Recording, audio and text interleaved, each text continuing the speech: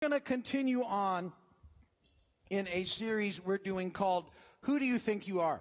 And what we're talking about in this series is our identity in Christ. And over the last few weeks, we've been looking at the Beatitudes, and these are the attitudes that are developed in us as we cooperate with the Spirit as citizens of the kingdom. And so far, we've talked about being poor in spirit. We've talked about what it means to mourn. We've talked about meekness.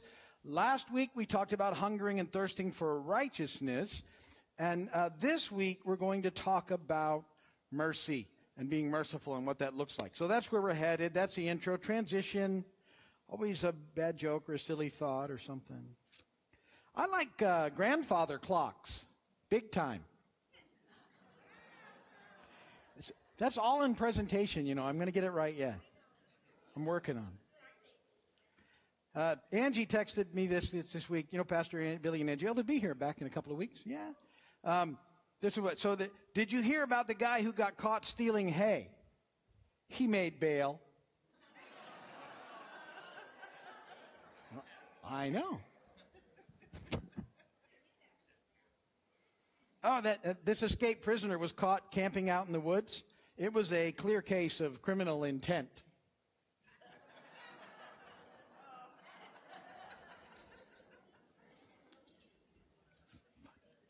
Explain that to your neighbor.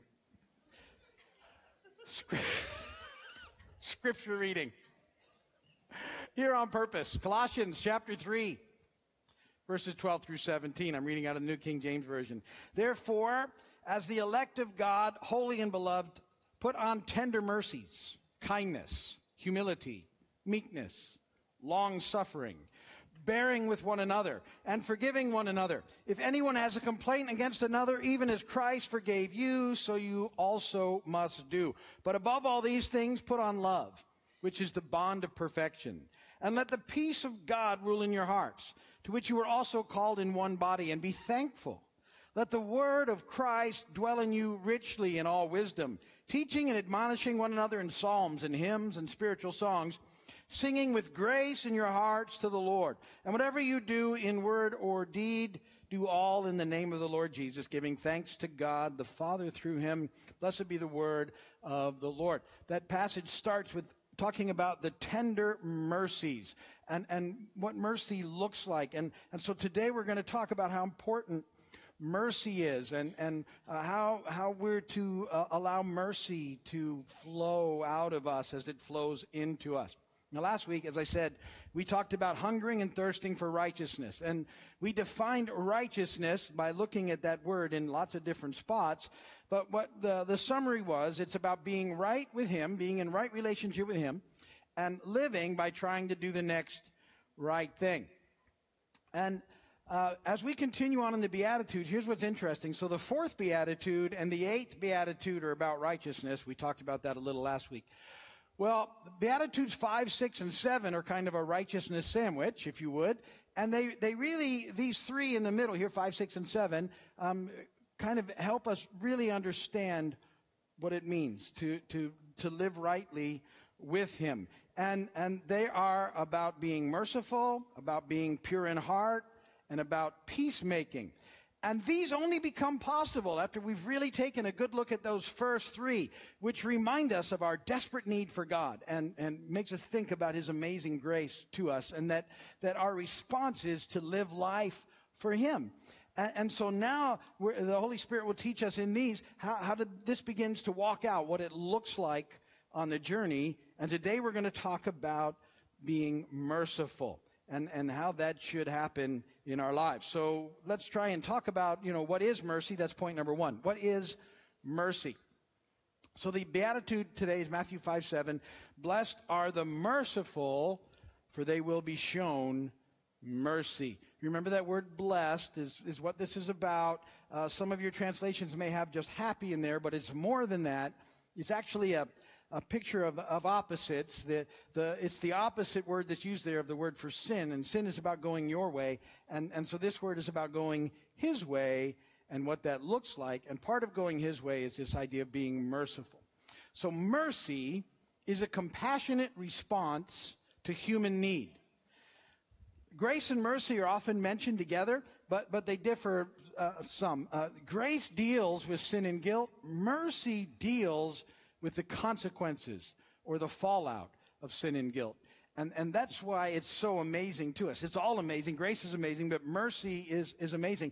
And as we realize the mercy that God shows us, even though that we've gone our own way and done our own thing time after time, He just pursues us and loves us and cares for us and moves into our lives. When we understand how amazing His mercy is, what's supposed to happen is then it's supposed to impact the way that we relate into the world around us, and that we're merciful to others. It's kind of like this big mercy cycle. He's been merciful to us, so we're merciful to others. We show mercy to others, and as we show that mercy, we receive more mercy. And I don't know about you, but I need more mercy. One of my favorite passages of Scripture says that His mercies are new every morning. And I always think about how important that is to me, because my messes are new every day, right? That's how I remember that. His mercies are new every morning. And so it's this cycle of mercy that's to be flowing in our lives as citizens of the kingdom. So what does it look like? And that's point number 2. Let's talk about mercy in action. Mercy in action. And there's a great story in the Gospel of Luke that I think perfectly illustrates this idea of mercy in action. When I begin to read it, most of you know it. It's the parable of the story of the Good Samaritan. It only occurs in the Gospel of Luke. And it's a fantastic story. And I love this, that the passage starts with Scripture that we talk about here all the time, that we're to love God with all our heart, with all our soul, with all our mind, with all our strength. That's part of our core mission. You know, we talk about one more lost child back to dad. That's our mission. And then the follow-up to that is all in. And we define that as loving God all in, heart, mind, soul, and strength. Well, in this passage that I'm about to read to you, that's how it starts. And then there's sort of a picture of it that's tagged onto the end. Know this about this parable, that the established religious community doesn't like Jesus and at all. They're drawn to Him, and they have an idea that it's a God thing, but they don't like the package, and so they've hardened their hearts and they've rejected Him, and they're constantly trying to look for ways to trip Him up and do those things, and that's part of this setup. But Jesus is Jesus, and He's got situations well in hand, and I love the way that He finishes the story. So let me read this to you. It's Luke chapter 10, beginning in verse 25. On one occasion, an expert in the law stood up to test Jesus. "Teacher," he asked, "what must I do to inherit eternal life?" "Well, what is written in the law?" he replied. "How do you read it?" And he answered, "Well, love the Lord your God with all your heart, with all your soul, with all your strength, with all your mind, and love your neighbor as yourself." And Jesus said, "You have answered correctly. Do this and you will live." Now, that's a teaching that Jesus has made, so this guy's heard that, and he's sort of responding to that in what he knows. Well, Jesus wanted to hear that. But now he's trying to trip him up in this way. He says, "Well, who is my neighbor?" That's what he wants to know. And Jesus says this in reply. Verse 30. "A man was going down from Jerusalem to Jericho when he fell into the hands of robbers. They stripped him of his clothes, beat him, and went away, leaving him half dead. A priest happened to be going down the same road, and when he saw the man, he passed by on the other side. So too a Levite, when he came to the place and saw him, passed by on the other side. But a Samaritan, as he traveled, came where the man was. And when he saw him, he took pity on him. He went to him, bandaged his wounds, pouring on oil and wine. And then he put the man on his own donkey, took him to an inn, and took care of him. The next day he took out 2 silver coins and gave them to the innkeeper. 'Look after him,' he said, 'and when I return, I will reimburse you for any extra expense you may have.' Which of these 3 do you think was a neighbor to the man who fell into the hands of robbers?" And the expert in the law replied, "The one who had mercy on him." And Jesus told him, "Go and do likewise."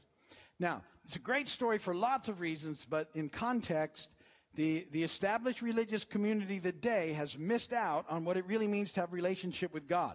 They're trying to trap Jesus because they don't like Him, although Jesus has come to offer them a way back in, and they've rejected Him, and they're just trying to figure out how to kill Him so they can continue going their own way and doing their own thing. Well, in this story, that group would be represented by the priest and the Levite, and who just don't even pay attention to what's going on and walk away. But the Samaritan, whom these folks would have hated, The established religious community hated the Samaritans, so you need to know that.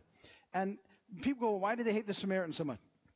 So during one of the exiles, the people of Samaria, which was part of Israel, the capital at the time, were conquered, and I believe it was the Babylonians who conquered them at this point in time. And what the Babylonians would do when they conquered a people is they would take all the inhabitants out of that place and they would move them away. Different than the Romans who kept everybody in, but this is what the Babylonians did. They'd move all the people, and then they'd take some other people they conquered and they'd move them over here, just to unsettle everything and keep them all sort of messed up. Well, when they did that in Samaria, they had a lot of issues happen, and their thought was that if they brought some of the Hebrew priests back, they would settle things down in there, even though the people weren't Jewish at all that were left. So that some of the Hebrew priests came back into that area, and what sprung out of that was then this mix of all kinds of messed up sort of religious things, and so it wasn't Judaism, and it wasn't really anything. Well, the Pharisees who were trying to protect Judaism, they hated this mix that was in Samaria. So rather than reach out to them or try and love them back in or anything, they just exiled them, cut them off, said, we'll have nothing to do with you, and they avoided them at all costs. So you kind of have to be aware of that in the process. They hated these folks. To the point when Jesus said, who was the neighbor in this situation, the correct answer would have been, well, the Samaritan was, but he couldn't even say the Samaritan. Well, the one who showed him mercy, and he said, yeah, that's the guy, go and do likewise. Also, whenever I tell that story, this joke gets stuck in my head, and I can't continue the message unless I get it out. So, Sunday school teacher was teaching this particular story, and she says to her class, she said very seriously, well, so if you came by a man laying on the side of the road who was beaten and laying there half dead, what would you do? And one little girl says, I think I'd throw up. Okay, now, so, I just have to get that out of there, or I can't press on. Anybody, you get like it's like a thing stuck in there. I would have been dealing with that the entire time. A, mercy sees. You got to see this. Mercy sees. Mercy sees distress. It doesn't walk through the world with blinders on. This is so important, especially in our culture, because often what we will do is rather than see the people that are around us, they become part of the machinery and scenery of our lives. And so their scenery, we don't even really notice them at all. The machinery is people that we're connecting with in some way because they sort of make our lives work. So these are people who, are serving us or doing something like that. And oftentimes we don't even really recognize them unless something goes wrong, and then we go hard after them because they're not making our life work. That is a fairly normal situation. I watch it and see it all the time. But see, we're called to be good neighbors to folks. And so what we need to see is people we need to see them the way God does. And that when we encounter people, they're not just part of the scenery and machine. These are people that God's created. They're people that He loves. They're people that if they're not in relationship with Him, He wants them in relationship. He's gone to great lengths to that. And He uses us to help that process. And so we can't walk through life with blinders on. We can't avoid things. We need to really be looking, especially in our sphere of influence. Part of the problem is, I think we're so bombarded by so much information that in order just to survive, we shut things out because it's too much for us to take in. You just can't take it all in. And so, but we shut it down to the point where we start missing the stuff that we should take in, which is people that are around us. They're there for a reason. We're all here for a purpose and a reason and a mission, and it's these little interactions that make all the difference that we should be having on a regular basis. But we have to see them in the first place. Luke 10:33 said, the Samaritan, as he traveled, came where the man was. When he saw him, he saw him. He saw what was going on. He took it in. The other folks, they didn't want to see it, so they walked by. We have a funny thing. So we're blessed. Alice and I are blessed to have 7 grandchildren. And I know you say, you're not old enough. And I know, but it's okay. I have 7. You look so good. You must be really old. 7 grandkids. The last 2 were twin girls. They're about a year and a half old, and they're really cute. But they're a handful. The twins are amazing, too, because I don't know if you've ever been around twins, but they work together as a team to do things that they shouldn't. And so And they purposely distract you. I know that they're communicating in some way, and one will get into something you shouldn't, and we'll have them, and we'll rush over there to deal with that one, and we'll get that one out of the way, stop doing it, and while we're doing that one, this one is snuck over and is doing the same thing. And this happens all the time. Well, they were at our house this week. My daughter brought them over for a little bit, and they were doing their thing. But they had this thing with me for a long time that when they see me, both of them do this thing where they just close their eyes and pretend I'm not there. It's really funny to watch for everybody else. It's a little hurtful, but still, it's okay. Oh, look how funny that is. Yeah, okay, whatever. And it's like, if we don't open our eyes, you don't exist. That's kind of what that picture is, and it's funny. When they were there the other day, they did that initially, but after I'm there for a little while, they warmed up. So that was a good thing. I was happy about that. But it's such a picture to me of what we often do. Like, if we just close it, if we don't look at any of it, it doesn't exist, and it doesn't have to impact us. But we're missing out on the opportunities of living this life in a way that makes a difference. And so we have to be aware of it, so we have to ask God to help us get our eyes open. Then, B, what happens is there's an internal impact. When our eyes are open, what happens is we'll respond with a heart of compassion. God put that in you, and He wants that to be, working in you. Often when you read the Gospels, you'll see Jesus responding with a heart of compassion to situations. People are hungry, He responds. People need prayer, He responds. People need something, He responds. He was so good at seeing people that nobody else saw. I love that when I read the Gospel. He's constantly picking somebody out of the crowd that would have been dismissed or missed because He's looking, because He cares. And then He responds and figures out what it looks like. And so there's the heart has to get involved with compassion. Luke 10:33, He took pity on him. The Samaritan saw what was going on, and he knew that something had to happen. And then mercy has an external response. It goes from that into doing something. Mercy does something to attempt to relieve the distress. 10:34 and 35. He went to him, bandaged his wound, pouring on oil and wine. He put the man on his own donkey, took him to an inn, took care of him. The next day he took out 2 silver coins and gave them to the innkeeper. Look after him, he said. When I return, I'll reimburse you for any extra expense you may have. He went out of his way to help this person. Now, here's where I think, so sometimes you think, well, there's no way I can do all of that, so I'm not going to respond at all. If you'll get your eyes open, and you allow your heart to be softened, then what we do is, we talk about this time, till we're living, yielding to the Spirit. We sort of ask, God, is there something that you want me to do here? Is there something I can do here? And He will direct you in it. And it's not always a major deal. It could be, but a lot of times it's as simple as saying hello, or smiling at someone, or listening to someone, or helping them with something small, or whatever it might be. It's some sort of interaction. So some people are desperate for any type of interaction. They just sort of become the scenery to the point where they don't even think people notice them. I smile at people when I go places, and sometimes I know they think I'm crazy. That's okay.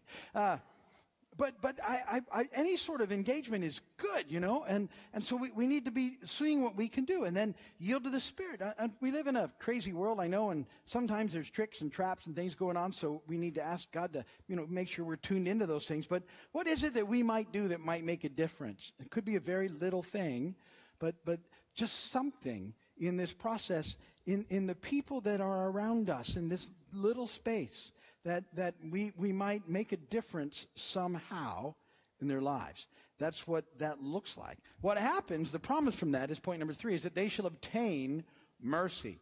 This mercy cycle keeps going. And God shows mercy to his people that are shown mercy. Proverbs 14:21. He who despises his neighbor's sins, but he who has mercy on the poor, happy is he. Psalm 18:25. With the merciful, you will show yourself merciful. Jude 1:21. Keep yourselves in God's love as you wait for the mercy of our Lord Jesus Christ to bring you to eternal life. So we have these amazing promises of mercy. Now there's something else about this Samaritan parable that I want you to see. And if you'll read it this way, I think it's really impactful. So I want to talk about, in the story, who the Samaritan is. Now remember who Jesus is talking to, the established religious community, and they don't like him. This very same group spoke to him in John's gospel this way in John 8:48. The Jews, or the established religious community, answered him, "Aren't we right," talking to Jesus, "in saying that you are a Samaritan, and demon-possessed?" I like how they kind of throw that in the process. Remember who they're talking to. This is Jesus. The one, everything happened because of Jesus and continues to happen. And because they don't like him, you're a Samaritan, people they don't like, and, demon-possessed, by the way. And Jesus responds, "I'm certainly not demon-possessed," and he goes on there. But he doesn't deny in there the Samaritan thing. Well, I want you to take that picture, and Jesus knowing who he's talking to and what they've accused him of being, and understanding that in the story, Jesus is the Samaritan. And he's full of mercy. And he sees us battered and broken on the side of the road. And he has compassion on us. And he takes our mess on himself and he pays for it at the cross. And he comforts us and he cares for us and he empowers us to live by his Spirit. He demonstrates what mercy is. And as he does that, and as we walk into that, we find and experience this full and abundant life in him. And as recipients of that mercy, we're to go and do likewise. And as we extend mercy, we receive mercy, and it just continues on in the process. That's part of being in relationship rightly with him and living by trying to do the next right thing. Mercy, being merciful, full of mercy, and letting it flow through you. So I'm going to end it there for today. Next week we talk about being pure in heart, which is a discussion on integrity, which is good. Looking forward to, but that's good for today.